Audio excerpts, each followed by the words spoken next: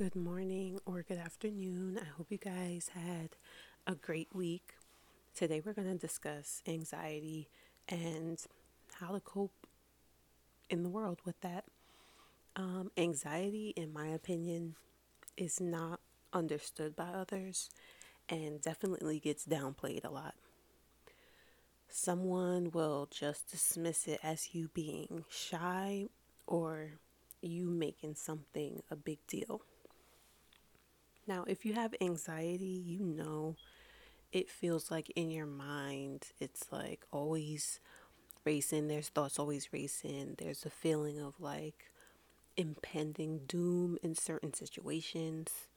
For me, in situations, my heart pounds, my hands get sweaty. Like I feel like I'm walking to my death, basically. Now, I literally plan out every scenario in my head for everything that I have planned. And if one thing doesn't go that way, then I'm instantly panicking. Like when I'm grocery shopping, I'll plan out my route, what I'm gonna pick from each aisle before I go in the store. Now, my worst case scenario is the item's not there or someone standing in front of the item I want to get, because that means now I gotta approach them and ask them, please excuse me, I really just want to grab my stuff and go, or I gotta ask an associate to help me find something. And I don't want to do that. I just want to grab my stuff and leave. I hate this. And even like checking out the cashier, majority of the time, likes to strike up conversation. I'm just like, but I don't want to talk. I just want to leave. Small talk is the worst for me. I don't like it. And I also feel like I'm socially awkward. So I never know what to say when people are talking to me. I just, continuously nod while in my head trying to figure out, how do I get out of this conversation? Like, how do I get away from this person?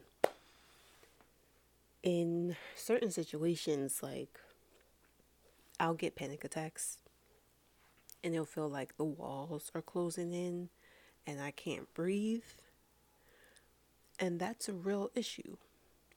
People think anxiety is something made up or something you could just get over, and it just really doesn't work like that. My anxiety has gotten better since I started setting boundaries, because I used to force myself to do things I didn't want to do because I felt guilted into doing it. Someone would be like, oh, you don't want to hang out with me, or oh, you're just making it a big deal. It's nothing, or it's not even that serious. Maybe not to you, but to me it is. And I just wanted to seem like I was normal. And I don't even know why anymore, because I am different and that's okay. I don't want to be like everybody else.